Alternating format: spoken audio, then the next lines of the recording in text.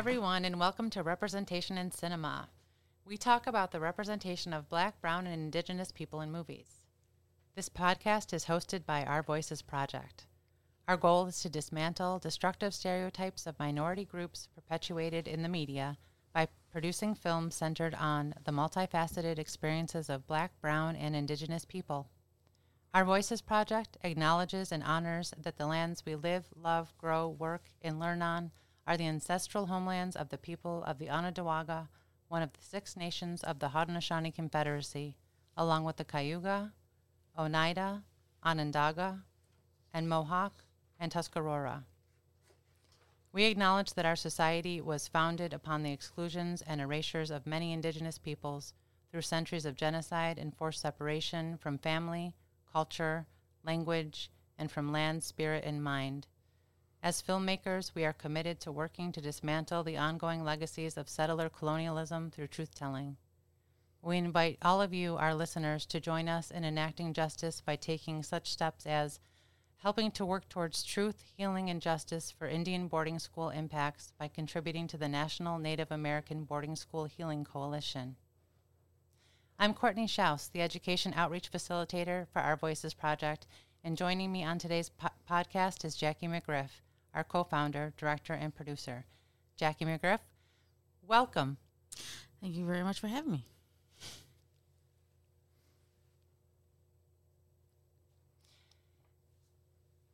Our honored guests today making their debut on the podcast are Ronald and Ronnie Garrow of the Akwesasne Mohawk Bear Clan. Ronald Garrow is the founder and executive director of the Indigenous Peoples Center in Rochester, New York, a nonprofit organization supporting and promoting awareness of the Indigenous peoples' culture, primarily the Haudenosaunee. While creating and running the Indigenous Peoples Center, Ron serves on the board of directors for Thank you, a Mohawk community in Fonda, New York, and works full-time at the New York State Department of Motor Vehicles. Ron grew up on the Akwesasne Indian Reservation of upstate New York and currently lives in Rochester, New York, near his children and grandchildren. He has worked with many individuals and local entities through speaking engagements, interviews, and public events to bring positive change and celebrate the indigenous cultures that are present in our region. He enjoys spending time with his children and grandchildren and is a Mohawk language speaker. Welcome, Ronnie. Ronnie Garrow is a 2021 graduate of Irondequoit High School. Ronnie played football and earned all-county accolades and was the team's most valuable player. He was recognized as an all-star for lacrosse as well. In 2021, Ronnie was a featured panelist on BIPOC Voices Be Heard, a virtual safe space for students of color to share their experiences with racism in their daily lives at school and in the community, as hosted by the group Erase, Eliminating Racism and Seeking Equity. Currently, Ronnie attends SUNY Morrisville and is majoring in applied psychology. Welcome to Representation in Cinema, Ron and Ronnie. Thank you. Yeah. Okay, so tonight we are going to talk about the film Indian Horse. Indian Horse is the story of Saul Indian Horse, a young Canadian First Nations boy who survives the Canadian Indian residential school system in the 1970s to become a star hockey player. The film is based on the novel by the same name by Richard Wagamese. Indian Horse stars Sladen Peltier, Forrest Goodluck, and Ajuak Kapashishset, who all portray Saul at different stages in his life. Stephen Capanelli is the director. So if you haven't watched the film already, you can watch it on Netflix now, so we encourage you to watch it and then come back to listen to our podcast. From here on out, we will be discussing the film in depth, so spoilers ahead, and as always, you have been warned. All right. So before we actually start discussing the film, I also want to give the disclaimer that this movie does introduce the discussion of Canadian residential schools, which in part includes harms against children, sexual abuse of children, secrets and shame. And after watching this film, I also do want to acknowledge and give our great thanks and appreciation to both of you for being here to work through this film, discuss some very hard and critical topics. I do really appreciate that and value that very much. And so do our listeners. Absolutely. No. Also, thank you, Ron, for all this time telling me that I need to see this movie because it was absolutely amazing. And I'm really, really happy that that with your gentle pushing, this is something that we are bringing to our listeners, because I think that Our Voices Project was very moved on a lot of levels as active allies in our community. And I was very touched by the writings of this author. And I think if we can just start out with maybe getting first impressions. Are you looking at me? Sure. Okay, well, with me, the first impressions of the movie was actually we ran into it accidentally. We were looking for a sports movie, and we ran into this, and we started watching it, and I was just devastated by what was going on, and I thought that it was a documentary about this famous hockey player that grew up and became a famous NHL player, and I thought that's what we were watching. So we were exposed to this atrocity that happened to our people for like over 100 years, and it hit us.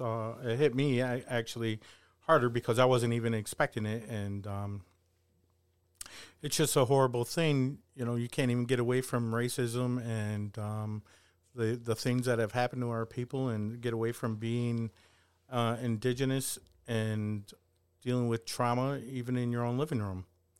And you turn on TV and there it is. When you're trying to escape your day and everything that you deal with on a daily basis, just being a normal person with the stress from work and the stress with your relationships and the stress with your home and your bills, and you turn on and you hear and then you see what happened to your people and the generational trauma that it caused, and the whole film was just unfortunately not even as bad as it was. It was worse than the film. And that's why I was like, wow, it's pretty good. I mean, it's not as... It was worse than that, I think. But, yeah. One man's story, which could have very well been my great-grandfather's story, and my son's great-great-grandfather, a man who I knew, could have been very well been his story. Mm-hmm. But he played football with Jim Thorpe at Carlisle. Yeah. Mm-hmm. And you watched this film with your dad, too, by accident? Yeah, by accident. Yeah. And it took me, too, because I wasn't expecting it. Because when I picked it, I thought it was just a movie to, like, kind of honor our people and, like, show, like, the sports side of things and stuff like that. But what it goes to show is that we're so numb to it, and that we don't show it enough about our culture, about Native American culture especially, to show that these are the things that happen to us. It's kind of just pushed to the side and doesn't really matter anymore. And that's the sad part about it, because a lot of people don't know what happened. So everyone thinks that, this is just a joke or this is just that, but really they don't see the trauma that it's been going on for generations for our people. So that's what was taken away from me in the movie, and especially that the church did that. It wasn't regular people, it was the church that did that to our people. Yeah, and it's to hear you say that is very striking to me, because as I was doing research to prepare us for the podcast, I came across some information about the author, who actually said he did pass away in 2017. Oh, man. Yes, he did. But back in 2012, there was an interview where he was talking about when he started writing the book himself. He was going to write the book about just a hockey book about the triumph about this indigenous young man who was going to make it big, and he was going to. There was an actual dream, an alternate reality sequence in which Saul Indian Horse faces off in a one-on-one shootout with Vladislav Tricek. It was very much a shoeless Joe Does Hockey kind of story with a residential school as a very, very nebulous kind of background. This is where he starts out. But then he says his parents and grandparents were both residential school survivors, and soon that legacy became a central focus of the story.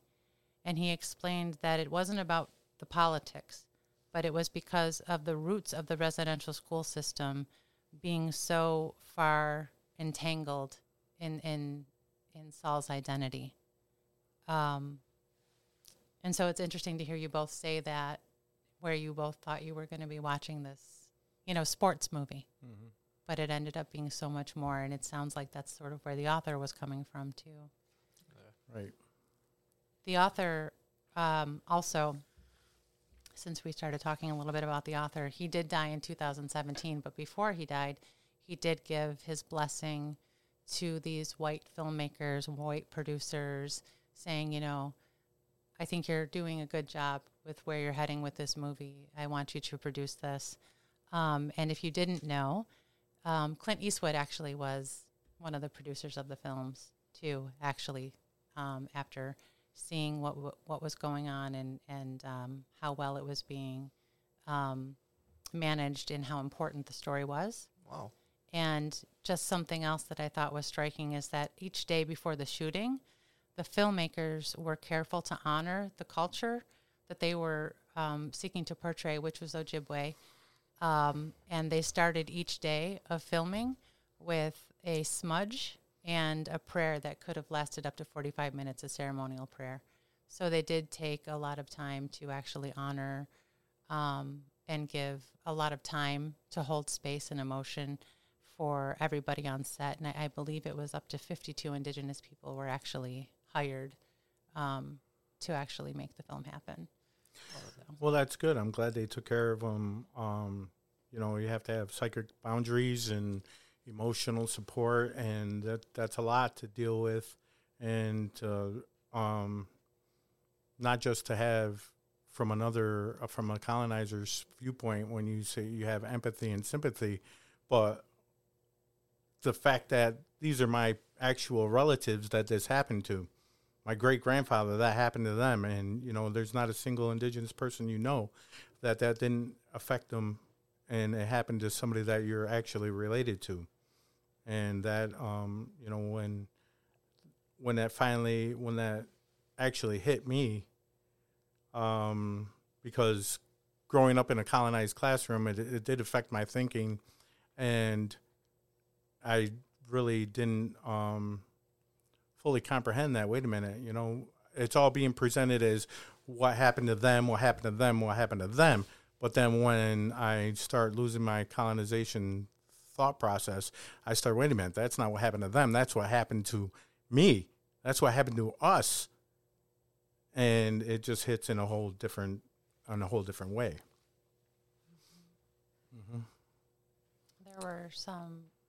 There were some other facts about the film that were very moving, and I don't know if you knew this when. Oh, well, it doesn't sound like you knew much about the film when you were watching it. I didn't know a lot of things about the film either until after when I started researching. But I didn't want to ruin it for you, so I just said go watch it. And, those type of movies, right?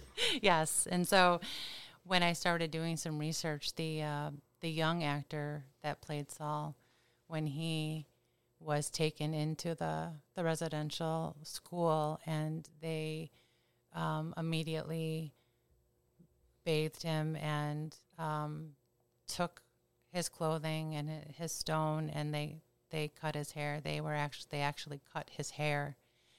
And when the young actor learned that he was going to have to cut his hair, he actually had reservations about playing the role. He did not want to cut his hair, but he decided, because he had several older relatives that had actually attended residential schools, that he wanted to do that to help teach others.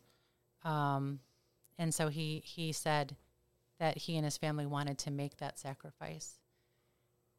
And I was hoping you might be able to help us understand what that means, to have to cut your hair.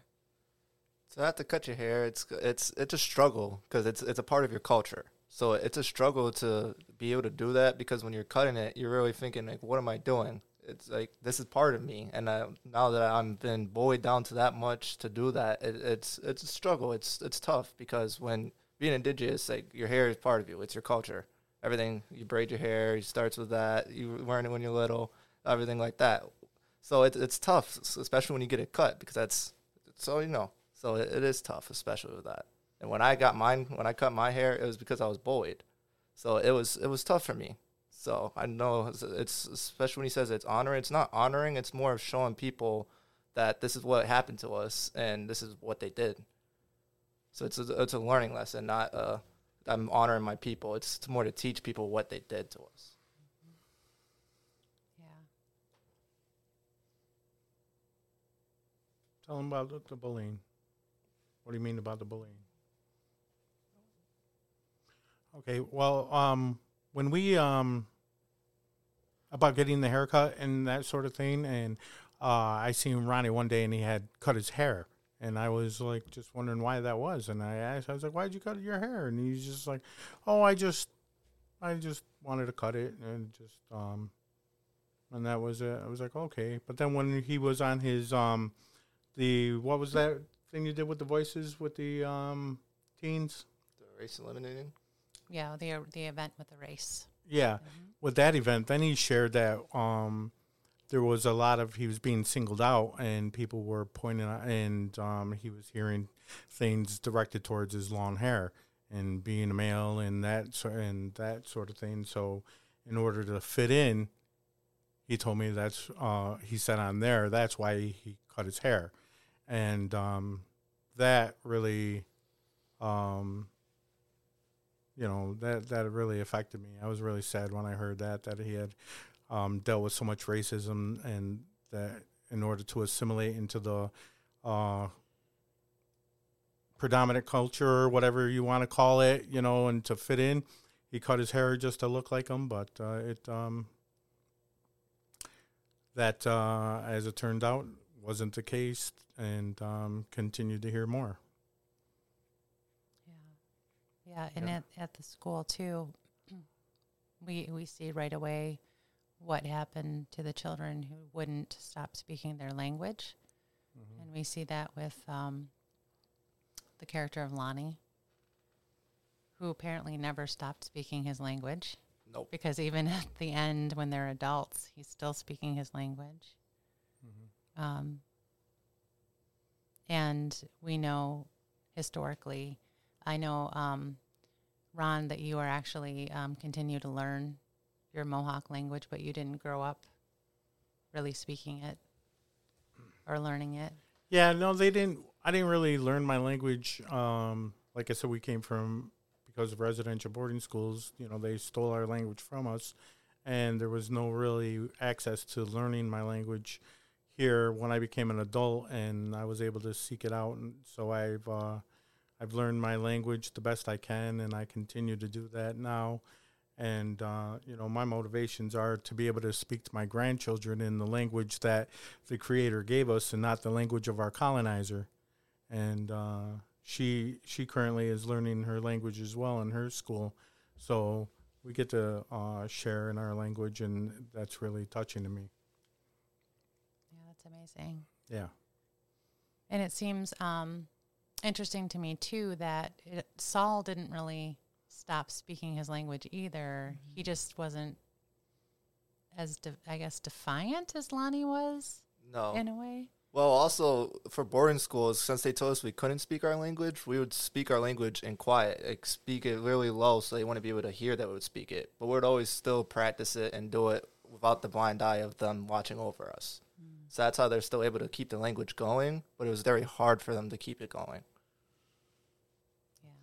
Yeah, Lonnie was a sad character in that movie. He refused to assimilate all the way from the day one and tried to move, tried to leave, and he received, and they throw him in a cage or something because he, Traumatized him. Yeah, he was traumatized, and he still wouldn't assimilate, and he never assimilated the whole time he was there, and Yeah, he was affected by it, turned into an alcoholic drunk living on this out on the streets of Toronto, which, you know, that's it was a horrible. It happened to a lot of Native Americans back in the day because of the boarding schools. It would send them into alcoholism or drug addiction and all these things because that's what they helped to mechanism to cope with it for what they went through and their trauma. Which is one of the, so it's interesting when we see, I know we're skipping ahead a little bit, but then it's interesting when we see Fred and his wife were residential school survivors, and they seem to be able to take in Saul and offer him some stability. And we don't really see that they're having any kind of outward trauma in terms of addiction or a reaction like Lonnie, for example. So you actually see that. And their son also doesn't seem to have any kind of, he says at one point, my parents don't talk about it, which is also very common in terms of residential school survivors, to the point that some families don't even understand that their families were actually in residential schools because it's never talked about. Right. It's kind of like the Vietnam War, like the soldiers, they're sworn in not to speak about it. It's kind of like them. They just want to push it down and not want to bring it back up. They just want to push it down and hold it down there and say, this isn't part what happened to us. Let's move on and turn a new leaf and try to make the best of it. So I think that's what the two parents were trying to do. They were just trying to make the best of what happened. The trauma, because of so much trauma. Yeah, and my family, we never really spoke about residential boarding schools or anything. The only thing that we ever heard about was that my great-grandfather went to Carlisle with Jim Thorpe. And that was the only reference. There was never any speaking on any of the trauma that went on there, or any of the abuses that occurred. That was all we pretty much the only thing that was discussed, even if I asked. And nobody really wanted to talk about that.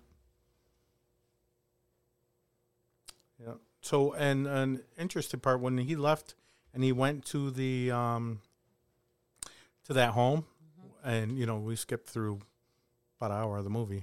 We went right to the interesting part of it. When they called him over and they told him that, you know, he can leave and go to the go with them, it was just like he was so institutionalized. He just was standing there like, what do you mean I can leave? Like, he never thought there was ever an option that he could ever leave. Like, he the first time in his life he was ever, a decision was his. And he just, it seemed like all the way, even when he went and got his bags and he was leaving, it was like, is somebody going to stop me and tell me that this wasn't real? And that was another subtle but sad, really sad part of the movie for me. Yeah, and I mean, I think, you know, you bring up Jim Thorpe, and he had, you know, his athleticism. And, you know, that was definitely a way for him to escape and sort of, you know, break out from those experiences for him. And it is definitely a way that Saul is, you know, he's good at this white man's sport, you know, that it's being referred to. And then it's also, you start to see where he's pretty much being told this is really a white man's sport, but he's really excelling at this white man's sport. So what do you think that, you know, hockey did for him? I mean, you know, you see Lonnie, if you were to compare Lonnie and Saul, you know, what do you think saved Saul? She's using quotes there for save for all Yeah. you can't of Sorry, course, that's listen. right. No, it's fine. Want to start? I feel like it brought out the parts that he was able to get some of his anger out about what was going on with it. Because when he's on the ice, he could skate and get his emotions out. But it it's kind of tough because you're still thinking about it constantly. It's always on your mind. But I just feel like sports brought out the part in him that he couldn't, and it expresses himself. So I feel like that's what sports did for him. It helped him express himself. I think that the hockey, when he was at the residential boarding schools, was a good thing for him to take his mind off of what was happening in the school. And he got to be able to, admired by people and even get some special treatments. And that was a good way to occupy his mind to escape the horrible things that were happening in the school. When he left the school and then he made it up to we would call it the AHL now, and he started playing in the bigger arenas, racism came back, and it was no longer an escape for him, and just dealing with the constant racism and hearing all those people make those racist taunts and hearing the noises, the stereotypical Indian war whoop noises at him, and he'd score, and they'd throw those little figurines on the floor, make the war whoop noises, and the media couldn't cover him without making some stereotypical reference to him. Saul lit up the warpath tonight with 4 goals. He scalped the other team. All those terrible things, and it's a terrible thing. You grow up with the racism, then you think you finally escaped it, and then going to go do something that you love, and then it's even worse, dealing with more racism, and he could never escape it. And he'd what was that one scene? Got up in the morning and went to go read the newspaper, and about how good he did. And there's a picture of him with a tomahawk a big war bonnet on, and it's just like, what? Why? And then why does he have to always deal with racism constantly? And it isn't just an embellishment for the movie either. It's true. It's really how things are, and then that faction of people are even represented in the movie. He's like, oh, just get over it. Mm-hmm. And that is even people are out there right now these days, currently saying that, oh, just get over. Everybody is so sensitive. Why does everybody have to be so sensitive about everything anymore, these days? And people say that, and I hear that every single day. Oh, so what? He just had a picture of him with a war bonnet on, and they just were doing that making them war whoop noises. Why does everybody have to be so sensitive? And that's and it drove him to madness. He had to quit doing the thing that he loved because it just couldn't take it. Couldn't deal with drove him to alcoholism. Mm-hmm. Right. So being in there was a great juxtaposition between when he actually did get up into like that white man's world. Again, I'm doing the air quotes. Yes. But it really was the white man's world actually, because he had these agents or managers who were just telling him, just leave, don't worry about the psychological abuse. You're going to do great. You'll do fine. Just because they're being like rude. And I was like, dude, it's more than rude. Like exactly. He was being re-traumatized is what it was. And everything that he had experienced he was just being re-traumatized, and they were unable to support him. Whereas when he was with his friends, his indigenous team, the Moose, some things that really struck me, the whole scene in the bar when they just all went out one at a time and just got beat up. And like, they were still joking about it. They were like joking about it. And, there's this sense of humor that comes with the coping of the trauma, but they were still there for each other. And he joining the team and having come from the residential school where it seemed like a lot of the other guys on the team didn't know that world, he still was a little bit more hesitant to just kind of let things go, whereas the rest of the team wasn't. but they still had that sort of way to cope together. He didn't have that support system anymore, right? Yeah. So it was a struggle for him because you come from a place where people, yes, they're native, but they don't truly know what happened, but they're accepted of it because they had family relatives that were inside of that sort of situation, going to boarding school and doing things like that. So they were more accepting of it. But when he went to the other team, it was a white man's world again, like you said. So it was tough for him because, for instance, the guy behind him when he got his jersey, when he was in the locker room for the first time, he said, "You better make me look or I'm going to beat you up." That's not a good teammate. That's not having somebody's back. With the Moose, he knows that they had his back. Say somebody hit him into the boards, his teammate will go over and hit the other guy and tell him, stop taking that. On the other side of things, if he was on the other team, they'll hit him and they'll just look at him. So it goes to that part that he knew that they had his back, but he knew that here they weren't never going to have his back. Right. Yeah, humor is definitely a way we've dealt with generational trauma, and we continue to use it. Playful banter. You see they're using a lot of playful banter with those teammates. They call them Bambi and stuff. And when you deal with indigenous people or you're around indigenous people, and that is something you have to get used to. I've had, people who are not used to it, and they think they don't really realize that it's just part of the culture. And once they get it, and then things are. It's like, oh, I got it now. It's just, and then then everything's fine.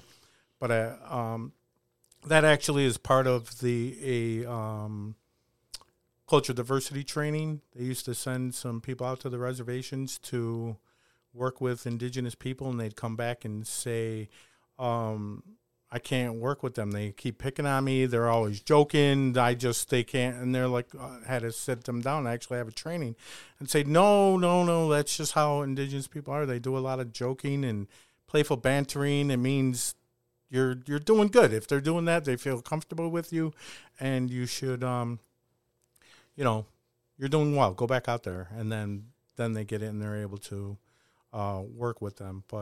And they learn they got to let them know beforehand before going out and deal with them, or work with them, I should be saying. Yeah. So that's something that we noticed too.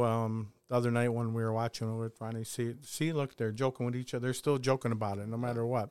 Indigenous people, our humor is legendary, and some of the funniest people you meet will be indigenous people. And even currently with the news media and the things that they've done, we've made so many jokes about it. Like when CNN, they did a survey and they said about who voted. They had white people voted, whatever percentage this is. Black people voted this percentage. Hispanic people voted this percentage. Asian people voted this percentage. And then it was creatures. No, and then it was something else. Yeah. It was like something else, 3%, something else voted 3%, something. I was like, there's something else. And then we just went with it, It was like, started going online and then just making so many funny jokes about something else. Is like Christopher Columbus didn't discover America because something else was already here. Oh, my gosh. And, we just started, and it's like people like post some beautiful woman out there, indigenous woman's like, well, ain't you something else, and all those, and there's so many funny jokes. They just can't keep us down because we just keep laughing and rolling with the punches, and there was what he was talking about was ABC News. They were doing a segment on indigenous films and TV shows that are doing well, and she said, next up we're going to be featuring the indigenous creatures that are taking over the news, or the something like that. She called us creatures. Yeah. It's like indigenous creatures. Wow. And they didn't even, I didn't see any apology or retraction or anything like that. They just acted like it didn't even happen. And, they call us creatures. And that's what comes with the the form of racism that we deal with, which is called invisibility. And this is one of the things. If another group had been called creatures, I don't think it would have went over so well if they would have said that about black people. Yeah. As a black person on the podcast, that's a hell yeah. But somehow they were able to just act like it never even happened.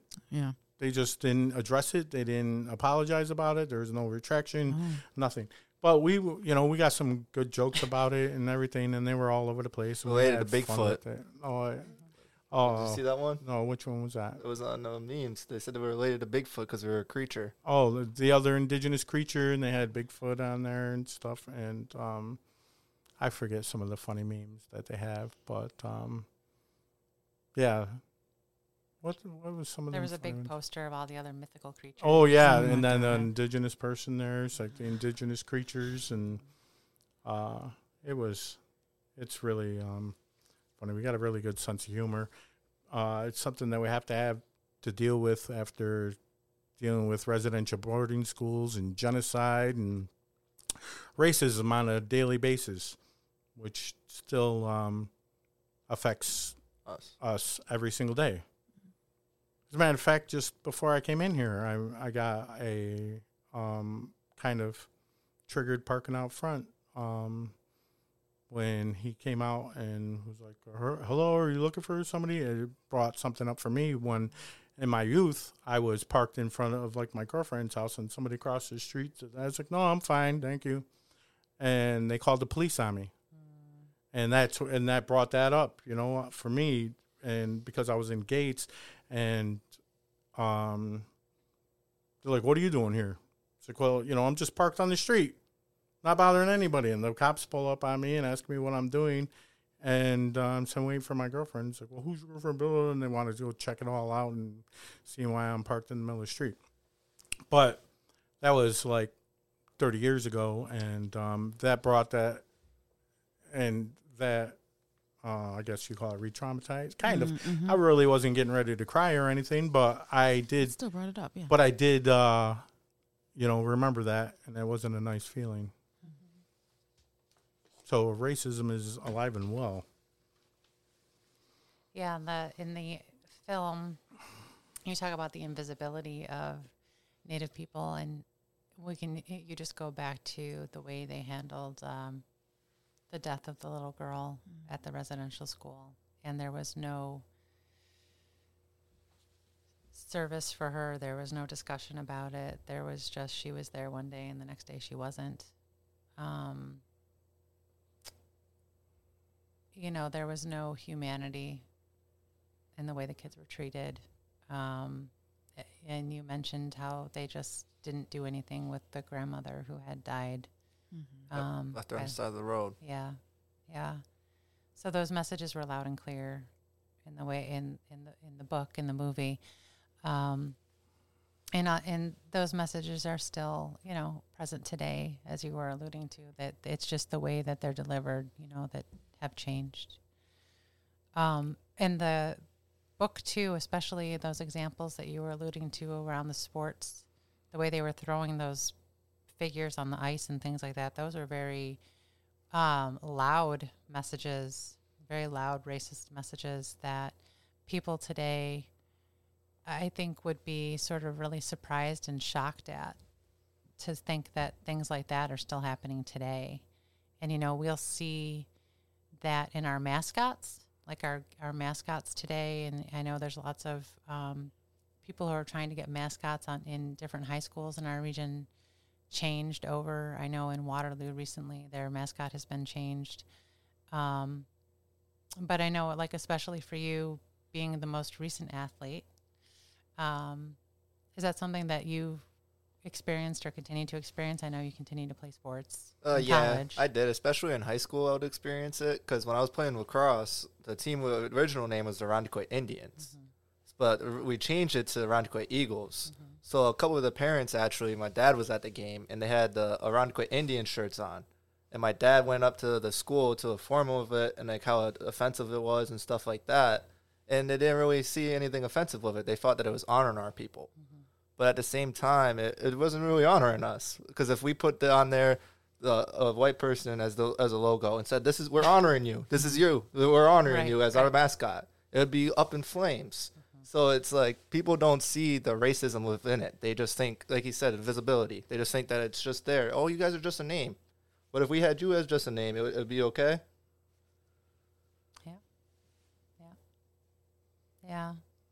And I don't know, were there incidents of, even today, like in college sports and things like that, are people making do people say things or? Not so much in college, because they're more like exposed to it, because it's more out there. So like kids are more mature now, so like they want to learn more stuff and they want more research like on it. Because people will come up to me and ask me, "Oh, you're Native American? Where are you from?" and stuff like that. Instead of coming at me, "Oh, you're Native American? Get away from me." Instead, they want to learn it and they want to know what's about the people. Oh, good, interesting. Well, that's a good change, positive change. Mm-hmm. Good. Well, the thing that brought me into this work, and it just couldn't stop, and what brought about the change in Irondequoit was an incident that happened at the basketball game in Irondequoit, and that was only in like 2019 maybe. It was.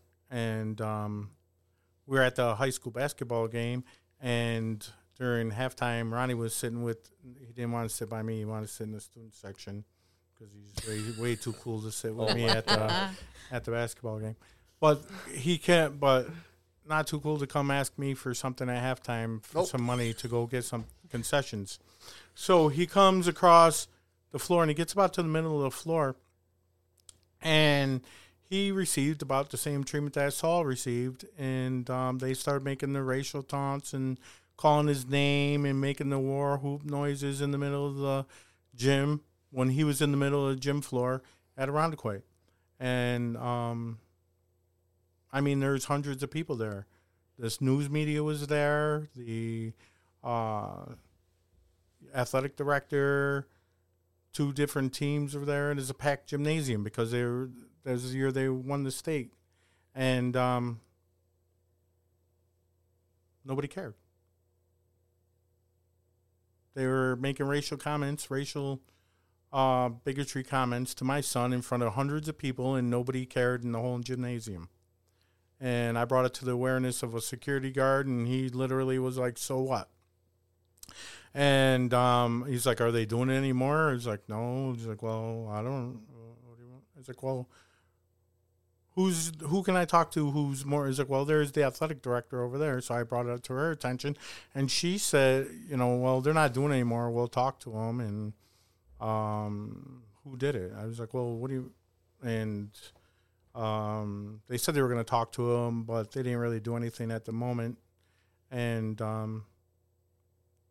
so that led to further discussions. I came back up to the school and talked to the principal the next day, and they said they were going to speak with the students about it and bring some diversity training to the schools. And that led to discussions with the superintendent of school and the curriculum advisor on making some changes at the school. And positive changes are going on at Irondequoit because of those discussions that happened. But I don't remember anybody apologizing to my son about that. And again, they just acted like it just didn't even happen. And a similar incident happened to a black student out in, I think, Penfield, like 2 years later at a soccer game. They said he was called a racial slur. And they were firing the coaches. They were firing this athletic director. They fired the referee. They suspended students. I mean, heads were rolling about this. And, it happened, the same exact thing, racial slur, racial bigotry occurring to my son. And nobody did a single thing about it. And there goes some more invisibility. It's not easy being an Indigenous person. Mm-hmm. So that hit me extra hard when I was watching that, and I would assume my son as well, when Saul was hearing every time he did something good, hearing all those racial taunts coming out of the stands and throwing things at him, and the players doing the war whoop noises across the line from him and doing all those things. And I really, truly think that I bet there's people out there that think that that is exaggerated. And it's not. The people probably think it's exaggerated for the movie, and it isn't. And that stuff still happens even now. It's horrible. And so one of the other really good things about that I learned from doing this research is that this movie is actually shown in schools in Canada as part of 10th grade curriculum, as part of their Truth and Reconciliation, to make their citizens aware. It's good. Of what the truth is and what really happened. Yeah. It's a start. Their Truth and Reconciliation programs, at least they're trying to do something right, trying to make some kind of reparations, and it's spreading to the United States as well. It is, and we do have, in the United States, of course, we do have our history, which over the last couple of years, we're becoming more aware of. We do know that there's been more than 350 government-funded, often church-run residential schools. As of 1900, there were 20,000 Indigenous children in these schools, and as of 1925, there were 60,000 Indigenous children in these schools. And these residential schools in the United States ran for 150 years. Mm-hmm. So we do have a long history and a long legacy, and a lot of truth-telling that we still need to do. No, this was after the Indian Removal Act and genocide for another over 100 years of that. And then you went for another 150 years of residential boarding schools. Yes. Right. Yes, absolutely. So there is a lot of work to do. That this film, the goal of the film was to start the conversation in Canada about the truth telling, and I think this is a goal of Our Voices Project and doing this podcast too, is to keep the conversation going and to help people understand. And to lift the veil of invisibility. And so, every time we do say the land acknowledgement, and we do talk about the Healing Coalition for Residential Schools and ways to give and to educate yourself. You have people educate themselves about the history. And it is something that we would like to see in schools and talked about and acknowledged. Because I think, Ron, what you said earlier in the podcast is worth repeating, that there's not one Indigenous family that is not impacted by residential school systems. It's just a reality. It's a fact. And even through the, very end of the movie, where you think maybe, okay, he's escaped this history of residential school, this trauma that he's been through and what it's done to him, what it's taken from him, his family, his language, his person, his culture, then we actually learn that there was more to the abuse that he suffered, even in the last, few minutes of the movie. There was more to his truth that he had to come to acknowledge or just come to amends with. Yes.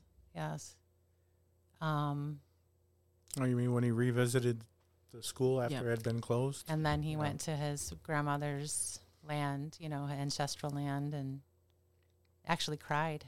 Mm-hmm. Well, that's how far he's come. Mm-hmm. And that he's finally made it. Right. Yeah, he didn't have a lot of emotion throughout the entire movie, right? His emotion was shut off. you'd see glimpses of the one emotion that he could have was happiness when he was playing hockey, and that ended when he started when he left and went to Toronto. So he didn't even have that emotion anymore.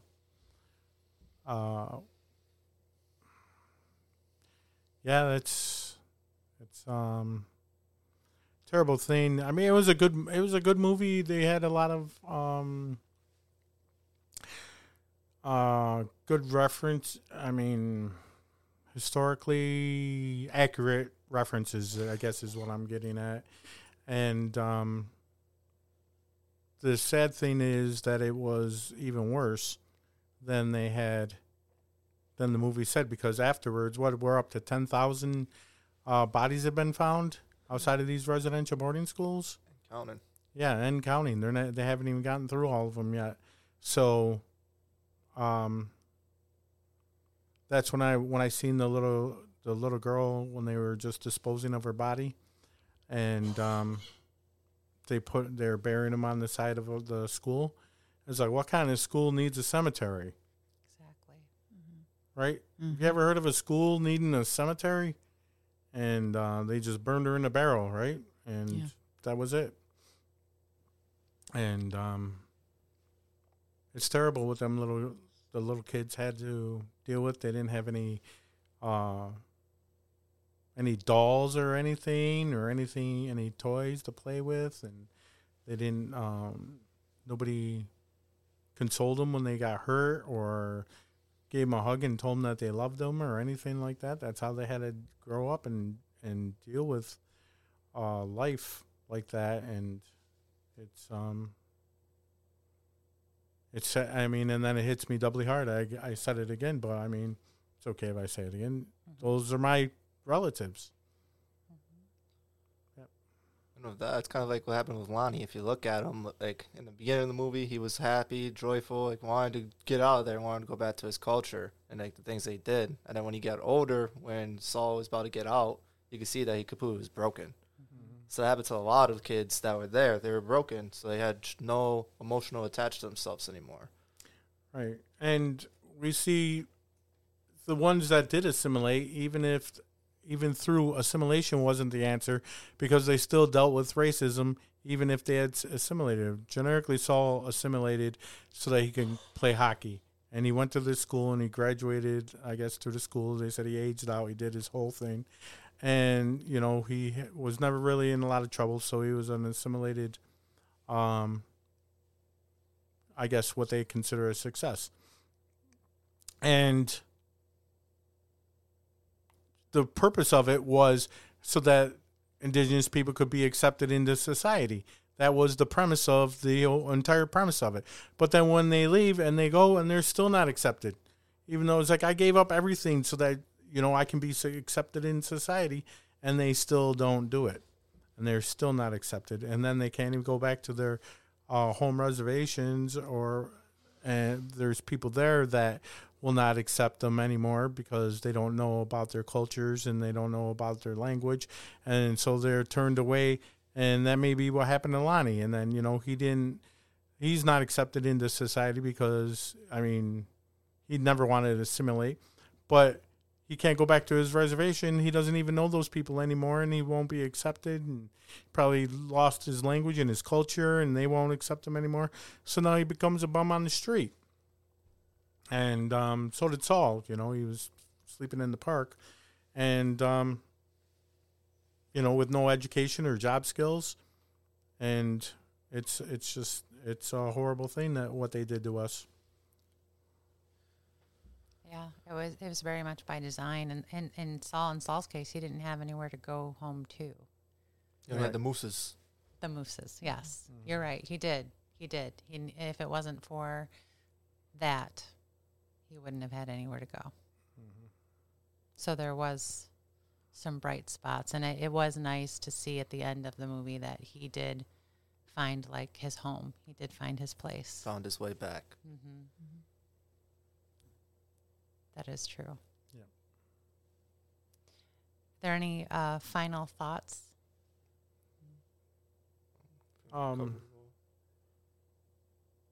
There is that. I think what you were sort of alluding to, Ronnie, is there is that glimpse of hope that he is healing, that he's sort of come full circle. Yeah, especially like when he's up on the hill, you can see like the way that he's looking at them, like he's finally made it home. Like, I've went through all this trauma, I went through all this, and I'm finally where I need to be. I'm with my family. Yeah. So I think that's what was the basis of the movie too. That no matter what you could go through, you're always going to have your family, and that's what you have to go to. Mm-hmm. Yeah. Yeah, I think the movie closed up nicely. I just some of the things that were coming out for me yesterday, the other day when we watched it was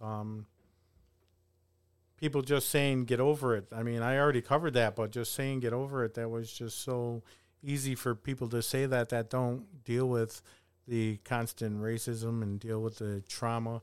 And for me, it's generational trauma. And for him, he experienced it, and I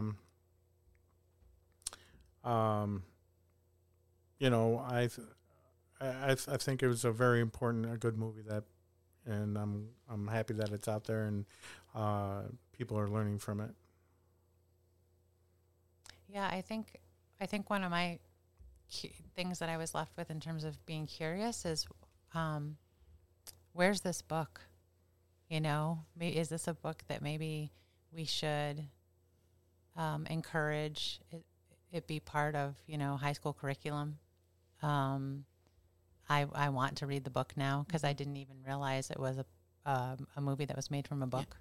And so I'm curious about that myself. The movie was excellent, but in terms of enduring, for years to come, and in terms of making sure that this is something that is not forgotten and is continued to be taught. I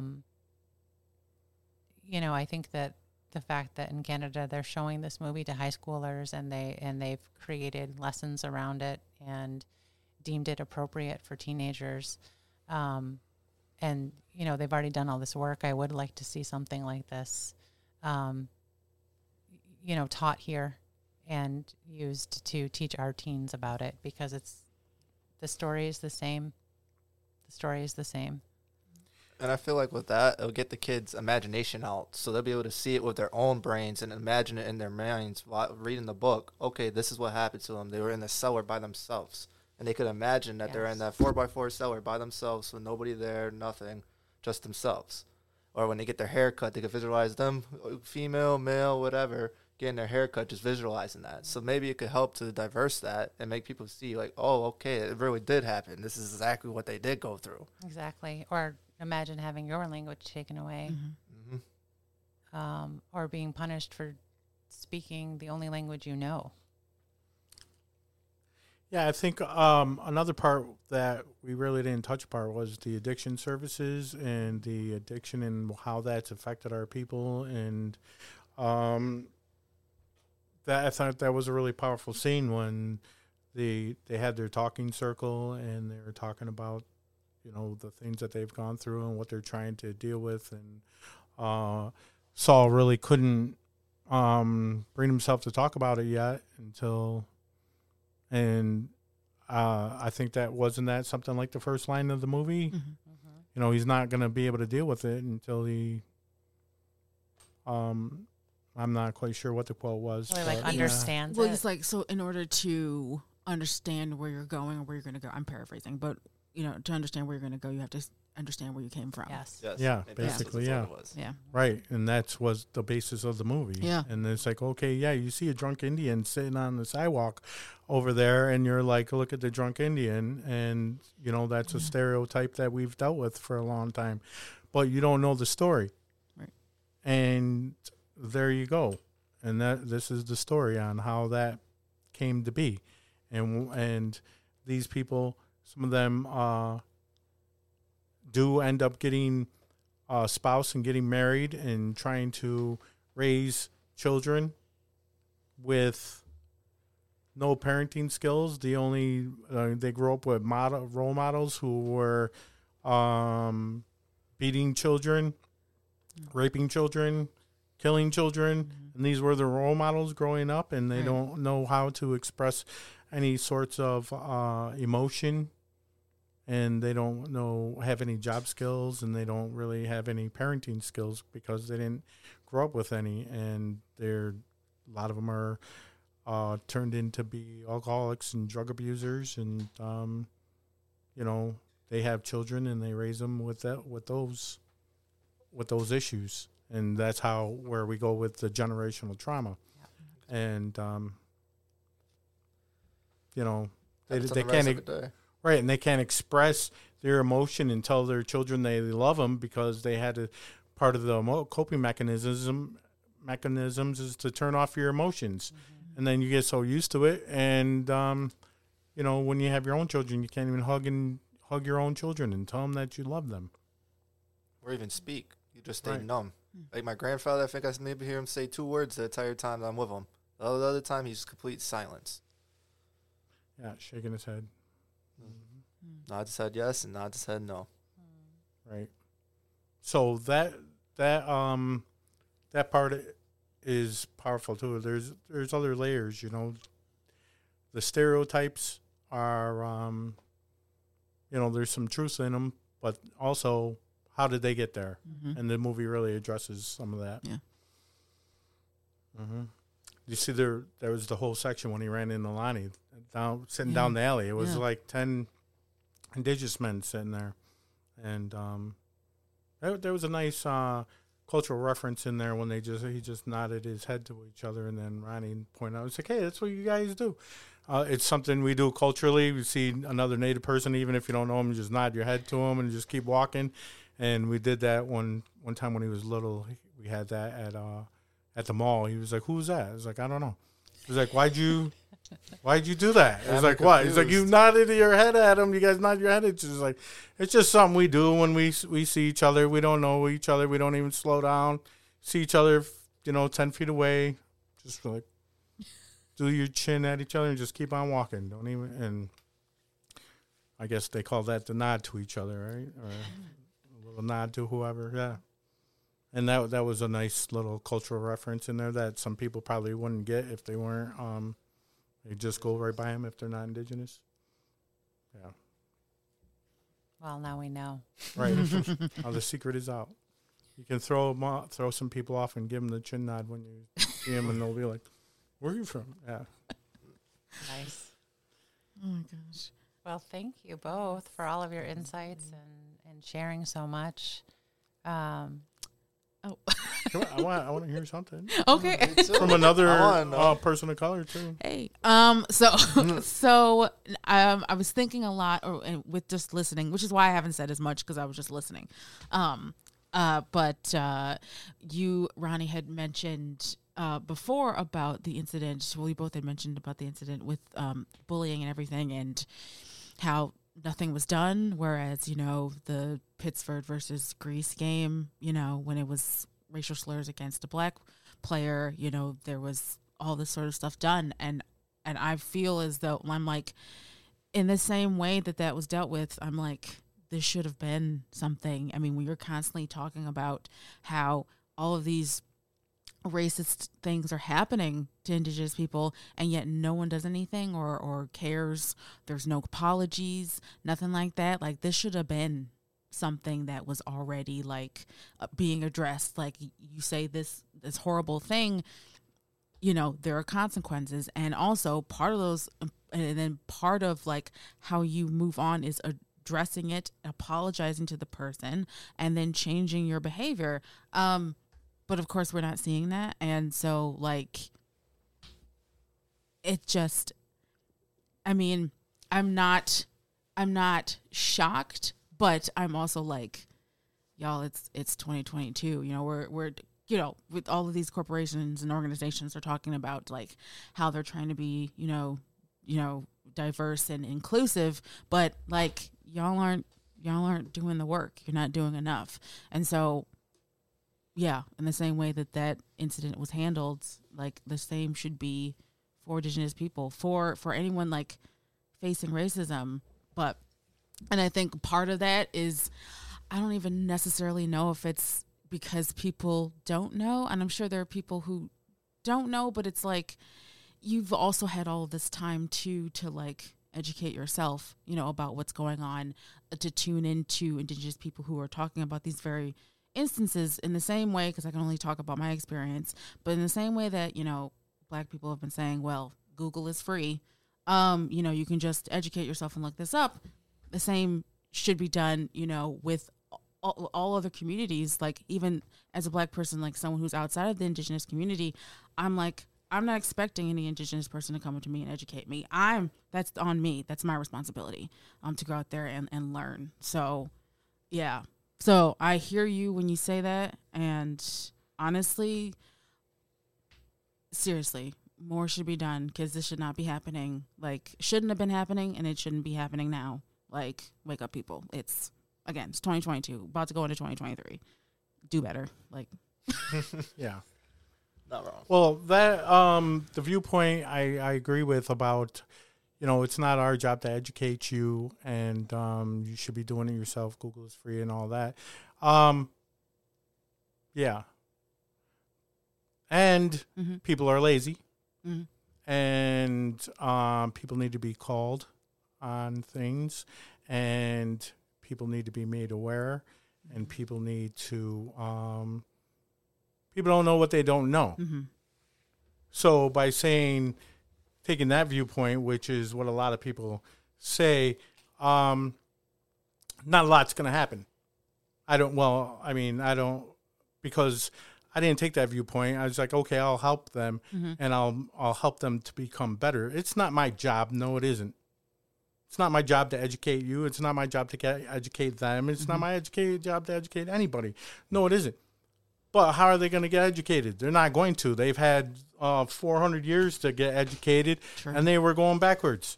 Yeah. So, I mean, I had to go in there and say, well, what are you guys going to do? And the answer is nothing.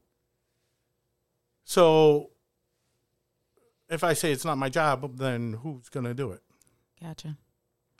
So that's why change is happening.